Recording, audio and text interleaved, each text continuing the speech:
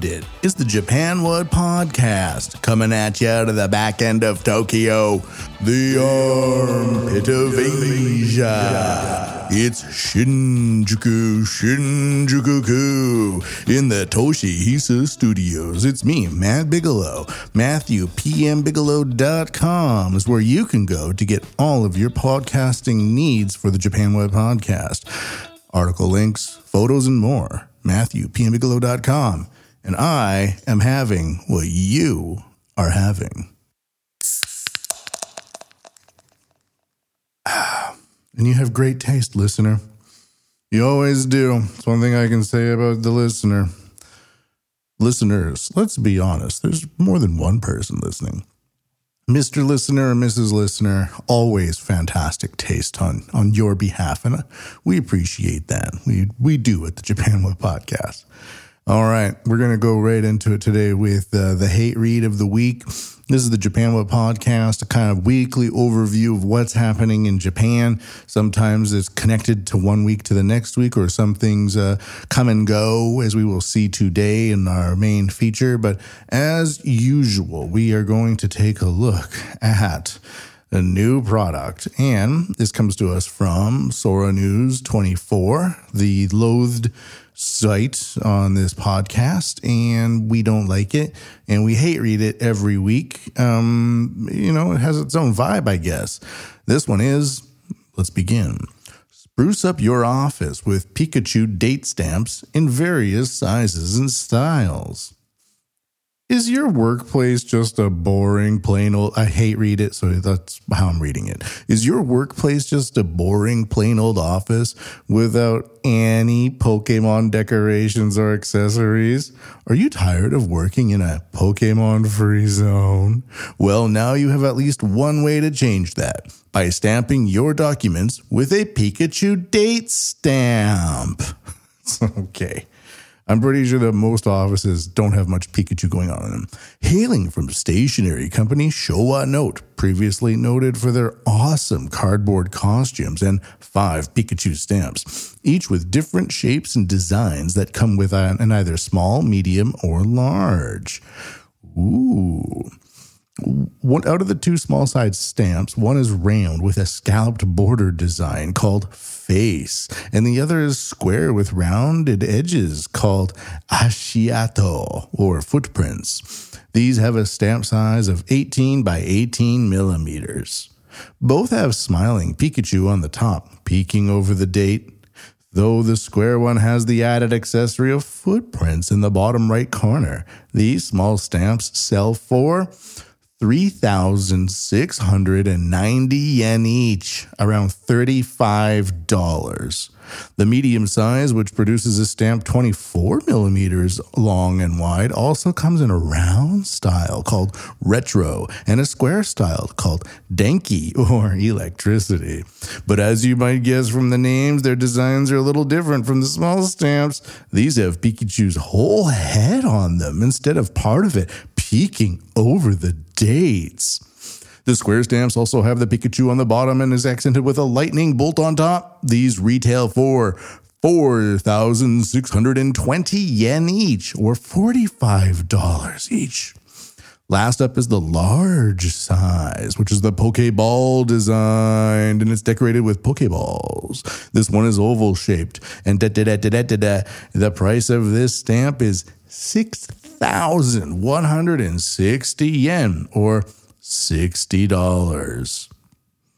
So you can get a $60 stamp because your office, which is just a workspace for you to get things done, needs a whole bunch of millennial crap inside of it. I worked with a guy in an office in Japan, and he was a millennial dude from America, from the South, and he would bring stuffed animals to work. A grown-ass man. He was like 31 years old. And he would carry around these stuffed lions. And if you touched him, he'd be like, yo, that's not cool. Don't touch my animals. What are you talking about? Oh, maybe somebody needs to use this space.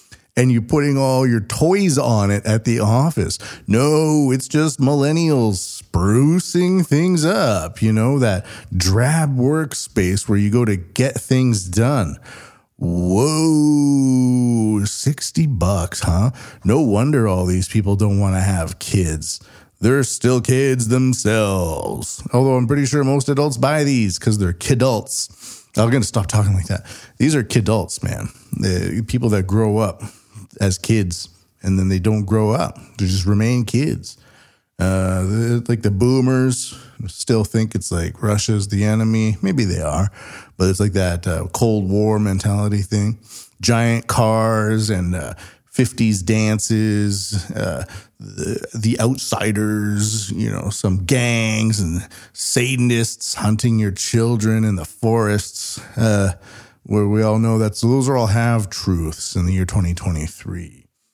Yeah, I feel like I'm like a maximum millennial. I'm born in 1980.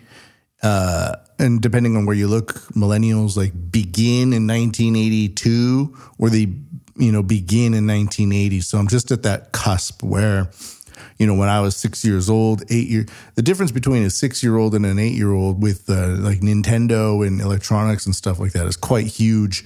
And where the availability, the proliferation, the rapid proliferation. So I kind of feel like more Gen Xer in terms of my own lifestyle choices. Because when I see millennials walking around with Pikachu stamps and stuffed animals around the office, I kind of go, those are warning signs. Like if you see some person at night and they're scowling and they're like running around on the streets and with strange patterns and like screaming at the moon, you'd be like, that's a person to avoid. That don't want to be that person. Don't want to be around that person. Let that person be. I feel the same thing with people who stroll up to the seat beside me and unveil a distraction of Pikachu stamps and stuffed animals that they bring into the office and say, gotta spruce things up. It's just a boring old office. Thank you very much. Let's begin with war. Die for the war. Everybody moves. Die for the good. Die for the war. Die for the war. As we all know, we're heading towards war, whether we like it or not. Just like if you're skiing in a beautiful day and you're stuck in an avalanche, well, it's not only you that's stuck in that avalanche. Everything around you is stuck in that avalanche. Or if you're in a group on a boat tour and the weather gets bad and you're heading towards a waterfall, you get the analogy. You're all in this together, just like a stupid pandemic. Well, let's just take a look here because what I have to do here today kind of blew my mind, to be honest. Because I trained myself to analyze information systems and how algorithms work, I spent 5 years at a telecommunications company studying AI patterns and markets and teaching them to engineers and things like that. I'm not an AI coder or anything like that. It's just I looked at markets all over the world, the investments, and what took off and what didn't. And surveillance is a big part of it. And surveillance is information. And in order to push people into a war, you need to understand how to push them into a war. It'll work one way with one group and another way with another group. But if you can convince those two groups to go to war, well, hot dang, you got a war on your hands. And now your industrial military complex can really reap the benefits. So a few podcasts ago, I was talking about somebody, his name is Elbridge Colby. And he's kind of this person, he's the founder of the Marathon Institute. I have it all on paper. I'm just going to grab it up here. Just going off the dome for the moment. And he started appearing on my Twitter, kind of saying, hey, we're focusing too much on Ukraine. By we, he means America and all of America's friends. He held a position in American government and defense, and he has degrees from like Yale and Harvard, that type of dude. And he was kind of pushing this over and over and over again and releasing white papers called Sharing the Load, which I think is a funny name when he say it out loud. Hey, I want to share my load. But he just means like proliferating America and more investment on behalf of where America feels threatened by those countries that could potentially fall to a Chinese threat and maybe get into America. That's the way I view it. It's not the way he exactly says it, but that's my analysis.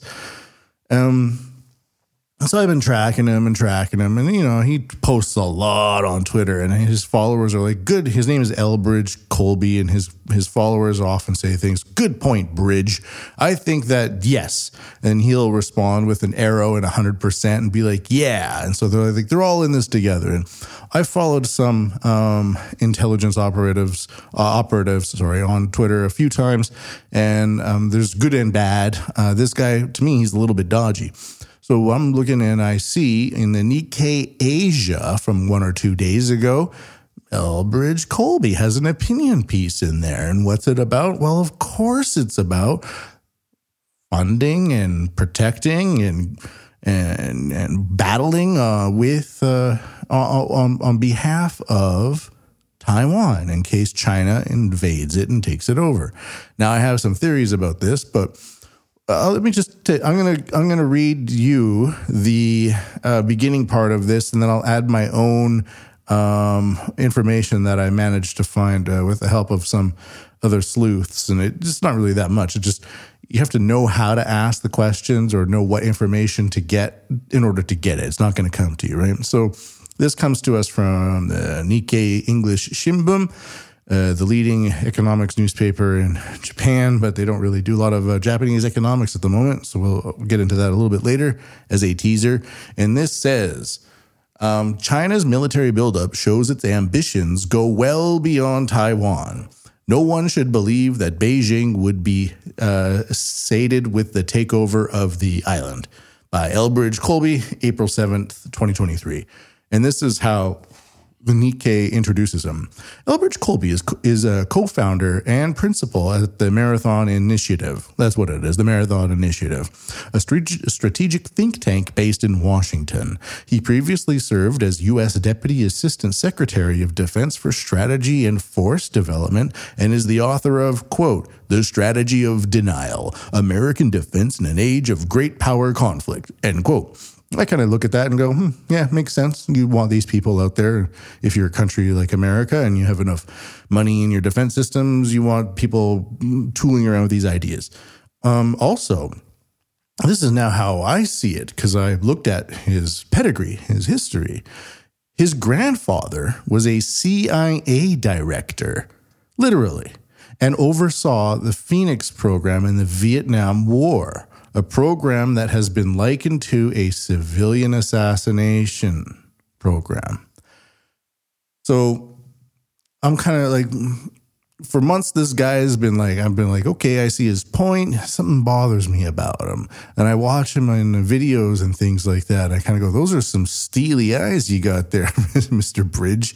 But I listen and I go, yeah, Taiwan should be building up its own defense mechanisms. You shouldn't rely on America at the moment. But I also feel like with a lot of these American elite types, it's just with the past history of the past 20 years, you know, I grew up with everything went from the 90s being pretty fun and liberal to the 2000s being the war in Iraq, the war in Afghanistan, and and now look at it, it was all not good at all. Hey, all these hijackers destroyed our Twin Towers in New York. They're from Afghanistan. No, they're not. Well, they're from Iraq. No, they're not. Where are they from? They're from Saudi Arabia. So what are we going to do? We're going to go to Afghanistan. We're going to go to Iraq, and we're going to bomb the crap out of it live on TV. And we're going to murder civilians by the thousands and say, oops, sorry about that. But our intentions are pure because we are Americans. And I kind of go, yeah, well, America's done a lot of good stuff in the world, but I'm not sure about these moves, and just kind of going, yeah, well, You got to break a few omelets to overthrow an entire government and replace it with your own and spend trillions of dollars only to have it collapse and have the government that you wanted to overthrow now take over all of your infrastructure that you spent 20 years and trillions of dollars building up so you can go on to the next venture capital back war on behalf of American interests, which we don't know about. And this person, in my view, represents some of those future outcomes, which is why we have to pay attention to them, because we're involved in the information aspect of leading up to a war. And if you can convince people to go to a war, well, then you get your war, like how I was saying. So I'm going to look up just a little bit more of the Phoenix program. Now, I know that this is just Mr. Bridges' grandfather, and that he should not, Mr. Colby should not, it shouldn't be him that is reflected on this, but, you know, his grandfather had dealings with the Vietnamese War, and look how that turned out. And now Mr. Colby is over here in East Asia trying to tell us what we should be doing. And I agree, a lot of it makes sense. The Phoenix program, and here we go, was designed and initially coordinated by the United States Central Intelligence Agency during the Vietnam War. The program, which lasted from 1967 to 1972, was designed to identify and destroy the Viet Cong via infiltration, assassination, torture, capture, counterterrorism, and interrogation. The CIA described it as a set of programs that The program was heavily criticized on various grounds, including the number of neutral civilians killed, the nature of the program, which critics have labeled as a civilian assassination program, the use of torture and other coercive methods. So we can kind of see that it's just these things in American culture repeat themselves when they start meddling in other people's cultures. And now Mr. Colby is kind of on a mission to meddle with us. And again, I'm not saying that he's going to create some sort of civilian assassination program. I don't want to say that at all, but that's where his pedigree comes from. So I'm just saying maybe we should be a little considerate of these things. This is the article from the Nikkei Shimbun. There is a great deal of focus these days on whether the U.S. and key allies such as Japan and Australia should commit to defending Taiwan if China attacks it. Many are wondering whether it would not be easier and safer just to cut off Taiwan. It is, after all, a small island that sits close to China and far from America. To cut off Taiwan. So he's kind of framing it up here. You're with Taiwan or you're forgetting Taiwan. But the U.S., Japan, and their allies cannot prudently expect that China would be satiated if they were to abandon Taiwan. Rather, we should acknowledge that China's ambitions reach far beyond the island. And I've edited this document just to take out some of the repetitive stuff. A state's development of its military is perhaps the most reliable indicator of its future behavior in the international security arena. Fundamentally, this is because developing significant military forces is expensive, requires years of planning and careful implementation, is a top-down, state-led endeavor, and can produce very different kinds of militaries. Already, I'm kind of seeing that this writing style, it's convincing, it's not very good, and it's borderline cliche. So I'm not really seeing this big oomph. I remember seeing really big oomph and balls from retired Brigadier General Spaulding, Robert Spaulding. That's a guy you want to kind of be on the board with, but I'm not sure about Mr. Bridge here. The upshot of this is that it is reasonable to infer what a state will seek to do in the future based on the development of its military. In this light, the China military is clearly designed for projecting dominating power well beyond Taiwan. Beijing is developing nuclear-powered submarines, and it goes on to say how much they are doing it. They are making deals in the South China Sea Islands, Cambodia, Myanmar, Thailand, Indonesia, Djibouti, the United Arab Emirates, Pakistan, Kenya, Sri Lanka, Seychelles, Equatorial Guinea, which is also on the Atlantic coast of Africa. So their network is growing, and it's growing strong. And I have some thoughts about this. Just get through this article very quickly here. The only other country that has such an expansive military footprint is the US. In light of this, let us return to the starting point. If Washington, Tokyo, it's the Japan WUT podcast, Tokyo and their allies abandon Taiwan, can we expect Beijing to stop with the conquest of the island? So he's kind of going with this rhetoric, right? Pushing if we leave Taiwan alone, will it be okay? China's doing all of this stuff and they're pushing everywhere. If we leave Taiwan alone, will it be okay? The answer is no. And this is my view. If Taiwan doesn't build itself up, screw it. It can go away. If you don't protect yourself, you shouldn't expect Daddy America to come bombing the shit out of you and protect your democracy. Look what happened to Afghanistan. Look what happened to Iraq. Piece of the puzzle that really should worry us is that China will increasingly have the military to go far beyond Taiwan. The upshot is that Washington, Tokyo, and their allies should be prepared to defend Taiwan with the goal of deterring Beijing from attacking by demonstrating that its efforts to subordinate the island would be too likely to fail. So it's posturing, it's saber-rattling. If Beijing cannot seize the island, its forces will still be essentially constrained behind the island chain formed by the Japanese archipelago, Taiwan, and the Philippines. In this context, Beijing will be compelled to negotiate the terms of its further rise on the grounds tolerable to the rest of us. And it just says, we need to build up, we need to build up, we need to build up. So that's kind of the build up to deter. So what about this? Now, I was kind of thinking about this, and it's like, we got the Ukraine thing, and Japan's in the G7 chair. We're the big G7 cock dudes now. And we're like, hey, I'm trying to talk like a cool guy. Mr. Prime Minister Kishida doesn't really know what to do with Ukraine. Most Japanese people don't. It's a very complex situation that has very little to do with us over here. And now that Taiwan is the next focus because we have Russia and the Ukraine, and that's going to be China in Taiwan. And we're always thinking about it as these military endeavors when it could just be on the part of the aggressors, territorial claims. I'm not a big person to support changing borders, but those are where those people find themselves. And if you don't protect yourself, then, yeah, your border's going to change. It's kind of how it goes. Canada took it all from the Indians and defended it against the Americans with the help of the British. That's how it works. If you don't like it, well, you're living under such a system wherever you are. But what about this? Now, I kind of view Mr. Colby as somebody who is protecting American interests first. I'm not saying he's America first, like some MAGA dude. Great guy. What I'm saying is, over and over and over again, we have these very intending Americans go all over the world, bomb the crap out of it, and say, well, we were defending democracy and then preserving an American way of life, and then they go back home and get a promotion somewhere. So me living in Japan, I don't want us to get sucked into this debate of it's Ukraine and Russia and then Taiwan and China, even though that might be part of it.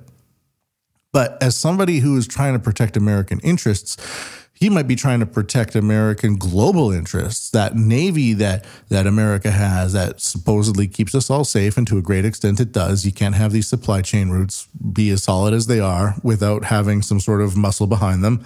That's fine with me. I can push a button on Amazon and have a guitar from around the world delivered to my house in a few days.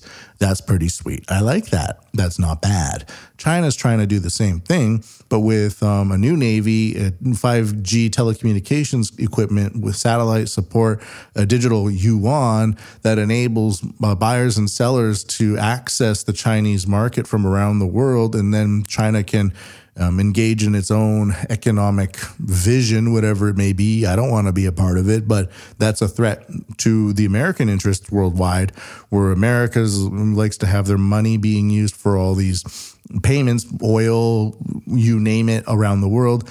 If China starts eating that pie, America doesn't have much in the way of production anymore of energy. It did under Trump, but it's gone the opposite direction under Biden. The only thing that's holding American empire up, to some people's ideas, is that its dollars are used in global transactions. And if China takes that away from them, well, then what's America going to be? So is Mr. Colby defending Taiwan, or is he using Taiwan to defend American global interests? And that's where I kind of see him doing this. I think that if China makes a move on Taiwan and the world sees it as like this crux of democracy failing to authority, which it might be, that is being used as a way to prevent China from expanding its economic interests. So we fall into this whole we're defending democracy thing, and then we sacrifice all of our defenses. We go blow everything up. We send all of our men there to die to protect American interests. But I'm not sure what American interests are at the moment. That's the other thing. American culture right now is lunatic, batshit crazy. I'm not talking about like right-wing extremists. I hear a lot about them. I don't see a lot of them. I really don't. I see like, hey, these are extreme MAGA Republicans. And I'm like kind of going, those look like rednecks. I don't really see a problem here. I'm not going to go and party with them or whatever, but with the whole, the whole trans agenda that we see coming out, it's like, okay, that's interesting, but I'm not sure if it's exportable. Is that the future of American culture right now? Because that's all it seems to be. That's all I'm getting. So a lot of the world is kind of going, well, you have this idea, American boomers, of this 1950s big car, go wherever you want and be free people. But now we're not seeing that at all. So are we supposed to just blow up all of our own infrastructure so that we get distracted into a war with Taiwan so that it stalls Chinese expansionary aims that is just going to go ahead and do anyways so that America can buy a few years more time to maintain a global hegemony? Is that what we're supposed to be doing here? Because that's the way I see it. A distraction. Where we in Asia become these kind of meat curtains of defense to preserve American hegemony, but we're convinced to go into it as like defending democracy, stopping authoritarianism from spreading. But I don't know, the way I see it, the past 20, 30 years, the major amount of authoritarian that's been spreading has been China, the Uyghurs and all that, not good. But also America bombing all these countries all over the world and supplying armaments to fund wars as well as genocides with, in Yemen and all that stuff. So we're asked to kind of choose between two systems, one that's based on like the idea of democracy and one that's based on the idea of some sort of technocratic state, Chinese-backed state. Most people are kind of going for the Chinese way of thinking right now, to be honest, because they look at America and they go, yeah, we don't like where you're going. We'd rather have authoritarianism than whatever the hell you're pushing right now. So that's the kind of the war story. Is anything else that I wanted to say? So America right now, like I said, it's resting on its laurels, and in its place are waves of rights, fringe rights groups, endless wars, and a genocracy, or whatever it's called, of 80-year-olds who cling to a version of the world that is fading and won't let the rest of us realize a world without them. Yes, I am in my 40s, and I like the idea of a free and open internet and being like a free person with Western values. But for some reason, we keep electing 80-year-olds who are just batshit crazy. And as the great thinker Ding Dong Wang once said, never leave the enemy's room until they know you've deeply smelled their farts. Let's do the economy. Here we go.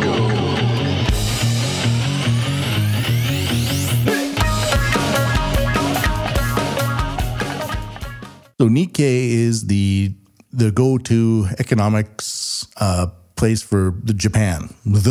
Everybody goes there for the Japan. And Nikkei means Japanese economy, essentially. But I was kind of looking around and I couldn't find anything. And then I went to the China the China feed for Nikkei, and it was replete with stuff. So there's not a lot going on in the Japanese economy right now, it seems. And these headlines will kind of support that. I'm just going to read off some headlines. We'll do a headline blitz here. Itochu data helps Yamazaki turn imperfect bananas into cakes. Japan to subsidize aircraft parts investment as war imperils supply. Components made of titanium alloys crucial to reducing plane weight. Japan manufacturer targets Europe with supersized noodle machine. Philippine-U.S. drills. Steeped in tradition, Japan's $200 bottled tea inspired by wine. Ueda becomes first Bank of Japan governor from academia in post-war Japan. This has been going on in the news for like months now. What's he gonna do? Ho-ho! Suspected North Korean smuggling ships visited Japan 38 times. Nikkei study. Again, it's a nothing burger. It just means lax rules allow suspicious vessels to easily enter countries' harbors. You read it and it's like they go. Anyways, Japan's company leaders can lead by example on disability inclusion. And it shows a guy in a wheelchair going up a ramp. Japan automakers face U.S. supply chain challenges in EV shift. So it's face, right? Hokkaido seasoning maker invests $1 million in U.S. ramen broth operation. Not bad. Not bad. But it's like, okay, that feels like not a Monday thing for an entire country that's supposedly the third largest, economy in the world. This is just looking at the China website on Nikkei Asia, Nikkei.com, location East Asia, China. Chinese banks ditch bad loans amid property woes. Hundreds of billions of yuan in distressed assets were sold last year.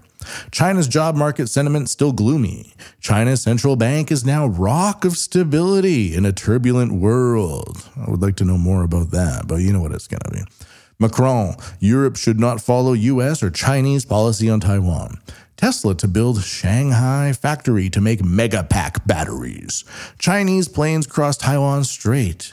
Baidu, the Google of China, sues Apple app developers. China imposes sanctions on Taiwan's U.S. envoy. How China's shrinking population is driving education reform. Airbus to open new China assembly line, wins approval to deliver 100 jets. BYD, which is a Chinese electric car company, eyes overtaking Tesla this year as world's top EV maker, which I've been kind of saying about. So those are two very different feeds. I mean, one is like, hey, we got a noodle machine and some ramen broth. And the other one's like, hey, we got airplanes, we got billions of loans, we got car factories, production lines. These are very two different realities that we are facing right now. And you walk around Japan, you kind of feel it. It's pretty good over here, though, overall. But still, regarding the economy, it's bizarre at times. And I have another kind of example about why there's not a lot going on in the Japanese economy right now is because everybody's so invested, like suckers who fall for the Nigerian prince scam. I need an account. I need your money, billions of dollars. I'll get it to you soon. Just help me out. You help them out. And then you're down the rabbit hole of being a sucker. Well, I think that a lot of corporate Japan is down the rabbit hole of being a sucker. And I'll just kind of look at this and explain why. NTT, which is a telephone company, and NEC, which is a tech company, they have great facial recognition systems, collaborate to promote a decarbonized society. What does that mean? I'm going to read you this and you'll have no idea. NTT and NEC have concluded a basic agreement for reducing the environmental impact of business activities and have begun collaborating on the promotion of a decarbonized society. This is Society 5.0. I may as well play this jingle here. The fourth industrial revolution will enable us to create a new society. Artificial intelligence will transform the big data collected through the Internet of Things into new wisdom. Society 5.0, a technology-based, human-centered society. The fourth industrial revolution will Does Klaus Schwab speak? The outline of the agreement is as follows. Implementation methods and other details will be discussed and promoted following consultation between the companies. 1. NTT Anode Energy will provide 100% renewable energy to the NEC Platform's Fukushima plant, which manufactures 5G base station equipment, with the aim of starting from June 2024. Part of the renewable energy will include power generated from an off-site PPA. I don't know what that is, and they don't explain, as well as green energy sent directly from a power plant. Who knows what that even means? The NEC Platform's Fukushima plant will be using renewable energy supplied by NTT Anode Energy to manufacture networking equipment, such as ion products that incorporate cutting-edge energy-saving technologies. Who knows what those are? NTT and NEC will jointly promote initiatives in support of a decarbonized society, including the supply chain. And so I'll just read the NTT strives to improve energy efficiency, reduce both energy consumption and GHG emissions, and requests that its suppliers use renewable energy as much as possible. So that's kind of a giant scam. It doesn't mean anything to me. It could mean cleaner stuff, but it doesn't mention anything. So this whole idea of SDGs and decarbonized 2050, isn't it just a giant resource suck? And like, if you're strapped for time, you have like a kid and you're picking them up and you got a job and you have a family, but imagine like if you had to do something like, what would it be? Like you had to find time to count 250 chairs in a building every day, and you didn't, so you'd have to go. That would be such a time suck on you. You only have so many hours and so many days, right? That's kind of what SDGs are for the corporate world. Like they believe they have so much time and energy and they can just do all these things, but it's like middle managers that go to meetings with middle managers to have middle managers tell them what to do at meetings about middle managers. That's what this is. And that's what I see a lot of the reasons why there's not a lot going on in Japan is that all these major companies are focused so much on a decarbonized society with SDGs, and it's so noble and it's so great, but there's no vision. You don't know what you're getting. You have no idea what it's going to be. Renewables from a power plant. Like, what does that even mean? By 2024, we're going to be sending renewables from a power plant. And I go, okay, to do what? Manufacturing, base stations and 5G. You're like, okay, this is just crazy town. And it's one reason why you have Shanghai producing Shanghai, I'm looking at a map of Fukushima right now. While you have Shanghai producing Tesla packs and Teslas and all this stuff. And in Japan, you're just like, hey, we're going to put an SDG pin in my suit lapel, and I'm going to go to a meeting and talk about it. So that's Society 5.0. The fourth industrial revolution will enable us to create a new society. Artificial intelligence will transform the big data collected through the Internet of Things into new wisdom. Society 5.0, a technology-based, human-centered society. The fourth industrial... Does Klaus Schwab speak? Let's do this. Super Goddamn of the week. Stupid Gotcha, SGOTW. Fashion model Jessica Michibata released. Boyfriend rearrested on drug possession charge. I don't know anything about famous people. I don't like them. Police in Tokyo have released fashion model Jessica Michibata, who was arrested along with her American boyfriend, thus making it Stupid Gudgeon of the Week, at a Tokyo hotel on March 19th on suspicion of possessing the synthetic drug MDMA. Michibata, 38, was released, kind of old to be doing MDMA, was released from a police station in Harajuku on Wednesday, but her 46-year-old boyfriend, these people sound like losers, Kenneth Kao, although they're pretty rich, has been rearrested. Michibata and Kao, who was reportedly a film producer, were staying at a hotel in Roppongi where a package containing the MDMA was delivered to them. It gets dumber. Police said customs officials at Narita Airport in Chiba Prefecture found the stimulants in 15 capsules inside the package, which was sent from the United States. The package was addressed to Kao. Police arrested the couple after the package was delivered to their room. After being arrested, Michibata denied the charge and quoted her as saying she did not know what was in the package delivered to the hotel room. Police said Wednesday that Kao has admitted to having the stimulants sent to him in Japan. Imagine being that dumb. I'm a 46-year-old film producer. I'm going to send illegal drugs into a Roppongi hotel room. And I'm going to get high off of MDA, and I'm almost 50 years old with a 38-year-old model. This has this is kidult stuff like I was talking about earlier. These are kidults. This is something you would do when you're 24 years old. And even then it would be like, you stupid son of a bitch. Don't you know what the fuck you're doing with your life? And you'd be like, yeah, I wanted to get high with a supermodel. How old is she? 21. Yeah, I could kind of see breaking the law to get a hard on a bang a supermodel who's 21 years old all night off of MDMA in Japan. You know how hot that would be?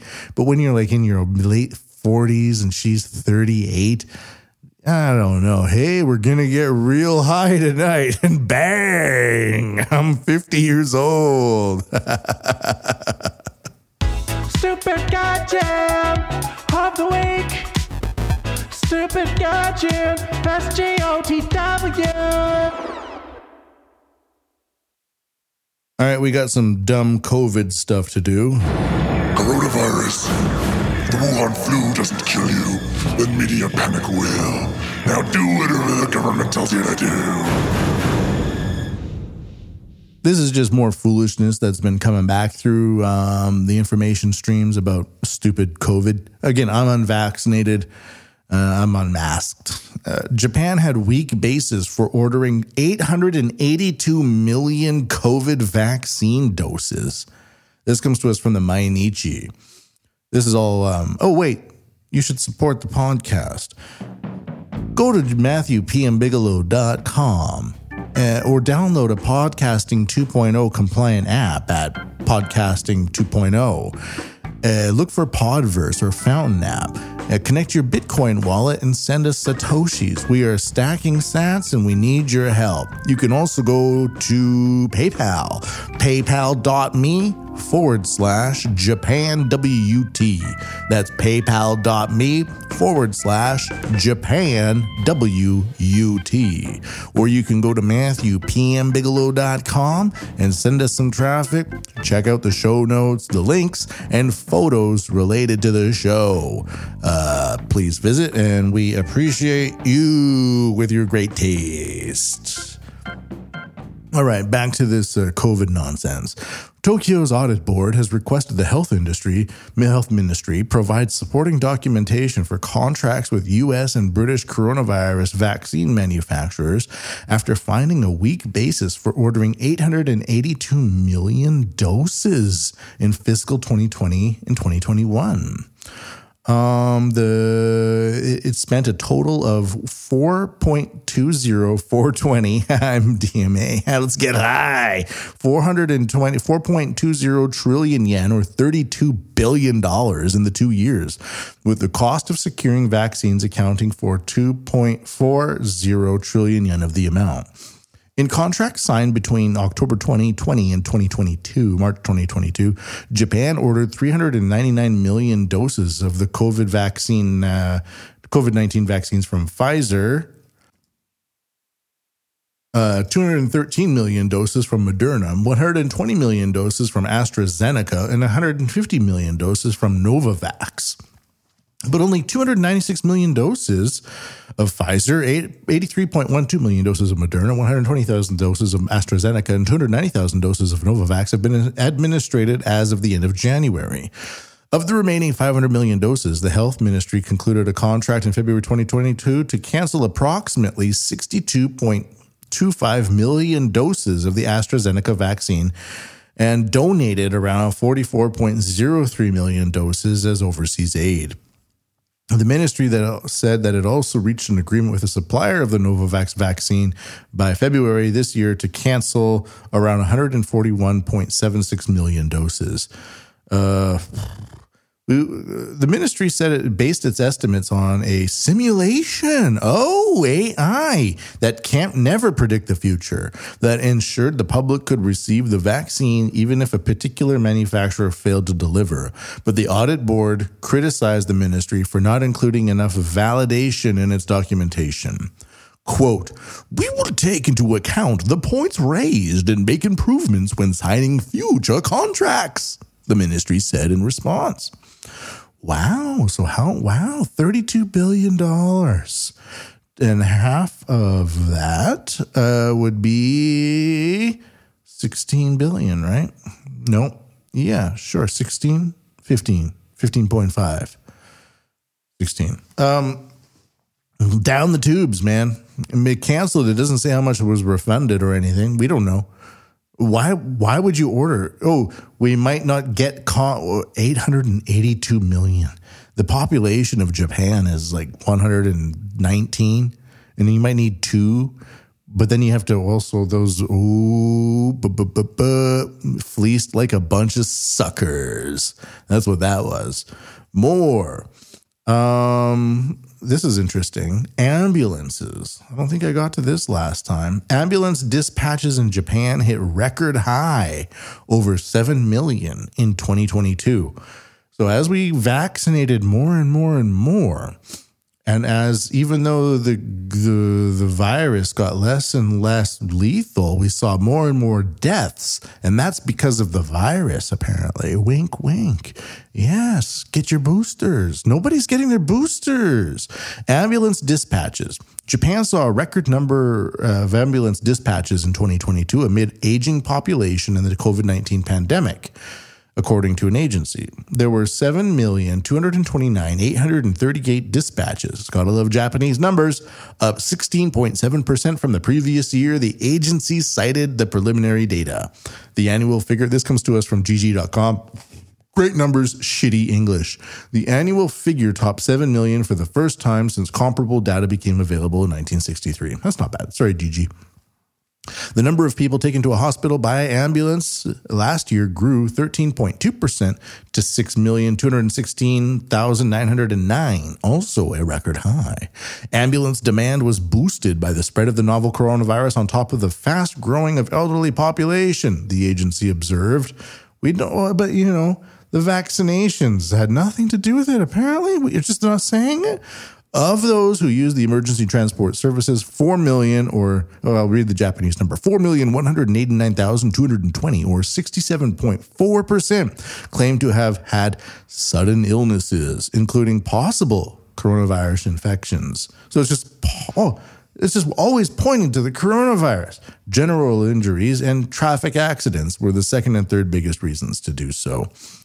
Yes, we vaccinate over and over and over again, and then we have sudden illnesses. Oh, just like in Alberta, Canada, where unexplained deaths is the major one for a while. And Edward Dowd, a Wall Street market analyst, is now saying that vaccine injuries is causing a major decline in American productivity. All these things, but no, it's always just the stupid fucking virus. Excess deaths doubled in Japan in 2022. COVID-19 may be to blame. Japan had excess deaths of up to 113,000 in 2022, more than double the figure of up to 50,000 the year before. But we vaccinated, according to newly released health ministry statistics, indicating the possibility, this is just a possibility, that COVID-19 directly and indirectly contributed to an increase in the country's mortality rate. Oh, really?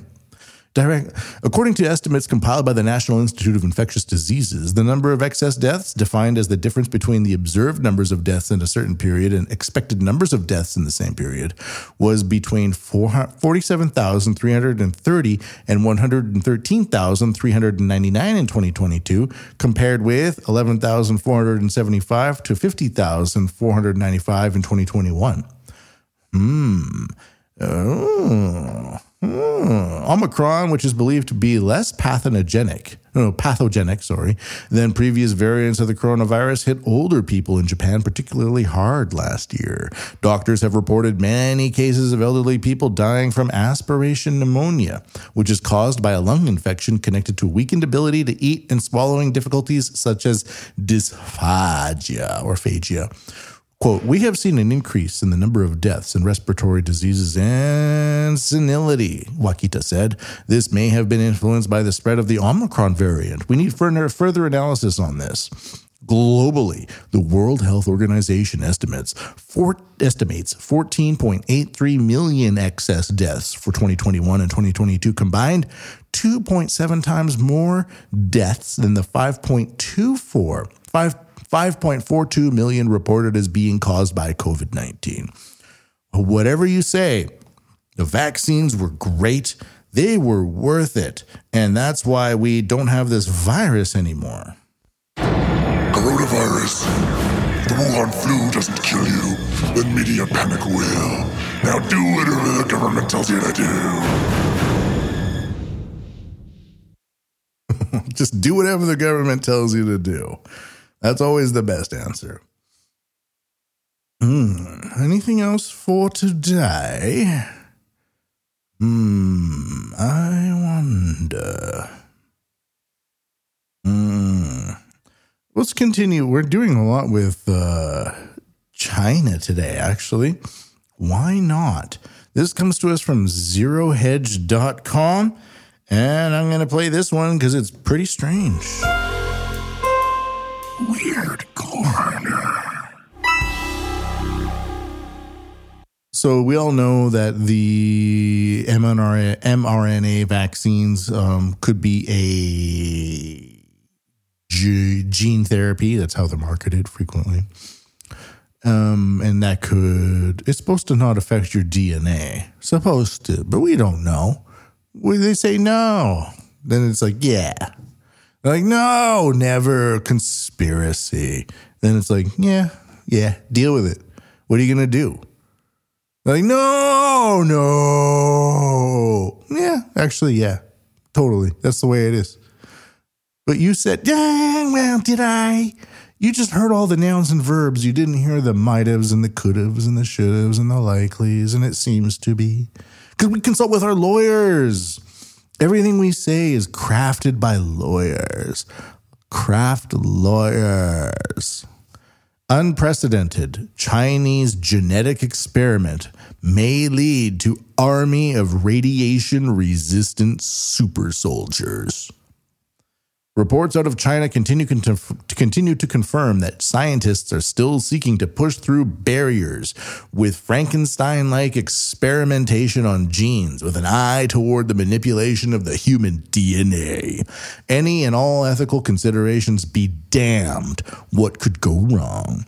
The Hong-based South China Morning Post has a doozy of a headline out this week based on a breakthrough announcement by a team of scientists linked to the Chinese military working in Beijing. Quote, the Chinese team behind extreme animal gene experiment says it may lead to super soldiers who survive nuclear fallout. That's strange, isn't it?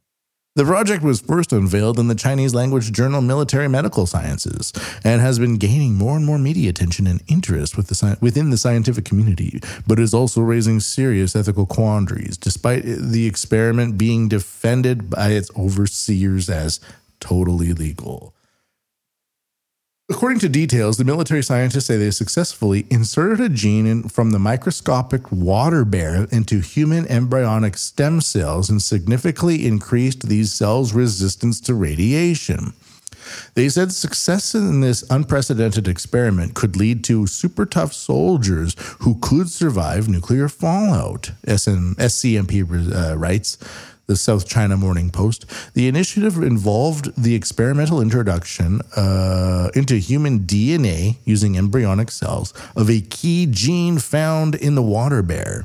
The gene in question gives the microscopic creature rare resistance to radiation and other extreme environmental effects.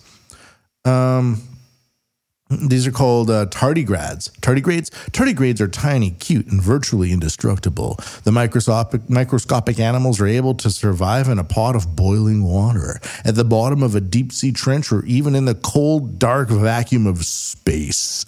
In August, an Israeli spacecraft carrying tardigrades as part of a scientific experiment crashed on the moon, and scientists believed they may have survived.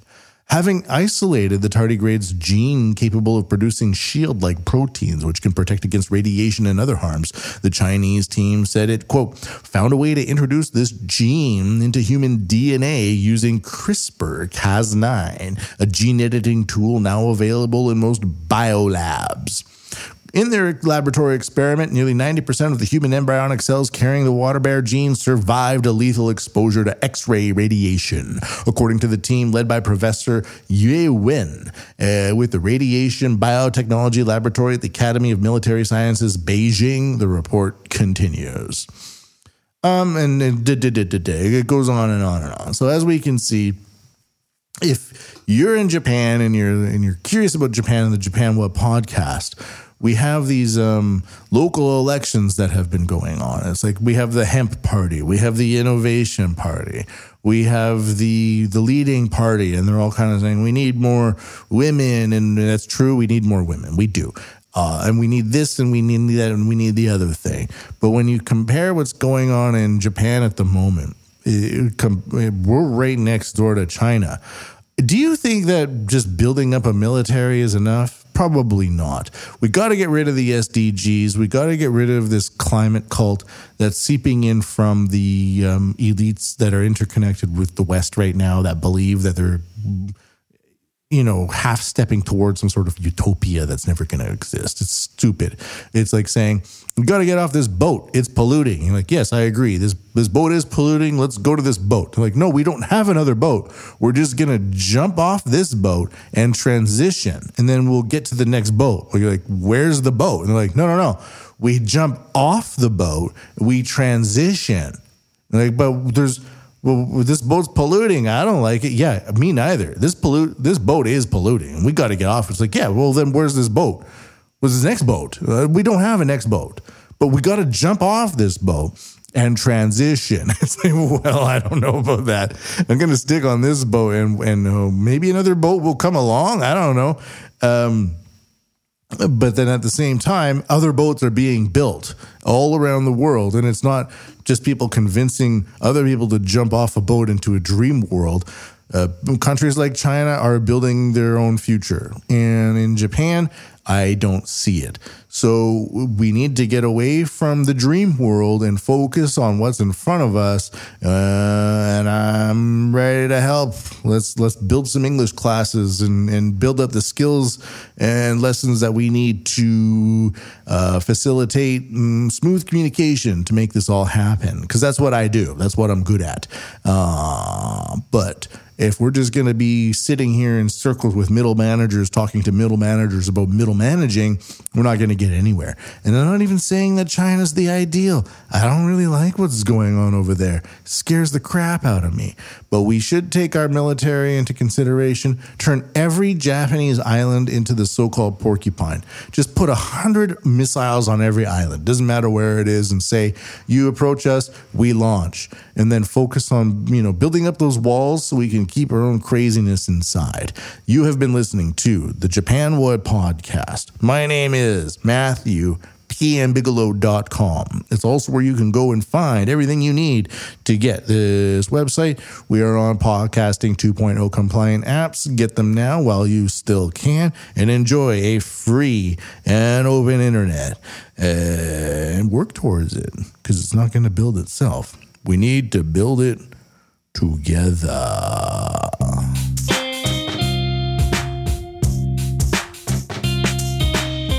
I'm having what you're having.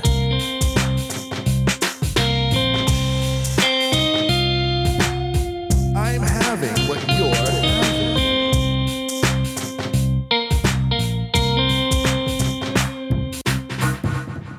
Stick it out.